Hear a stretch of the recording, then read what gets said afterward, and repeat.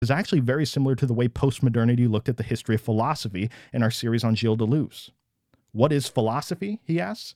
Well, it's not an act of discovery, it's an act of creation. In other words, philosophers, when doing their work, are not discovering the intrinsic structure of the universe. Reality is far too chaotic to ever be able to do something like that.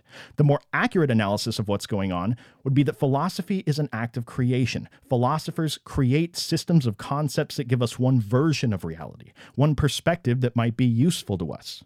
Well, a very similar charge is being leveled here about the history of science. Science is not discovering and accessing the intrinsic structure of the universe.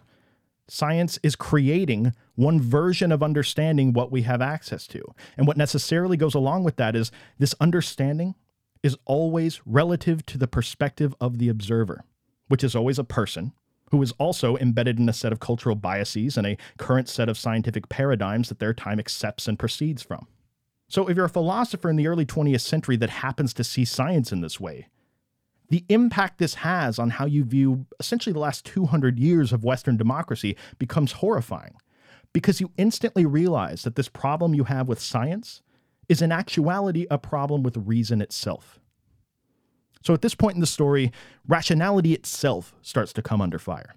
And some of these critiques are actually reworkings of older critiques of reason. For example, Edmund Burke spoke several times about how when it comes to the progression of human thought, but more specifically when it comes to how we should structure our societies, you never want to fully commit your strategy to rational analysis. And he gives many reasons why you wouldn't want to do that, but one of the big ones he would say is, look, when you decide that you're going to determine which thoughts are legitimate or not based on purely rational analysis, what you see when you actually put that into practice in the world is that you can basically find a way to rationalize anything. Look no further than your own personal life for proof of this fact. How many times have you reasoned to a conclusion about something and still been wrong?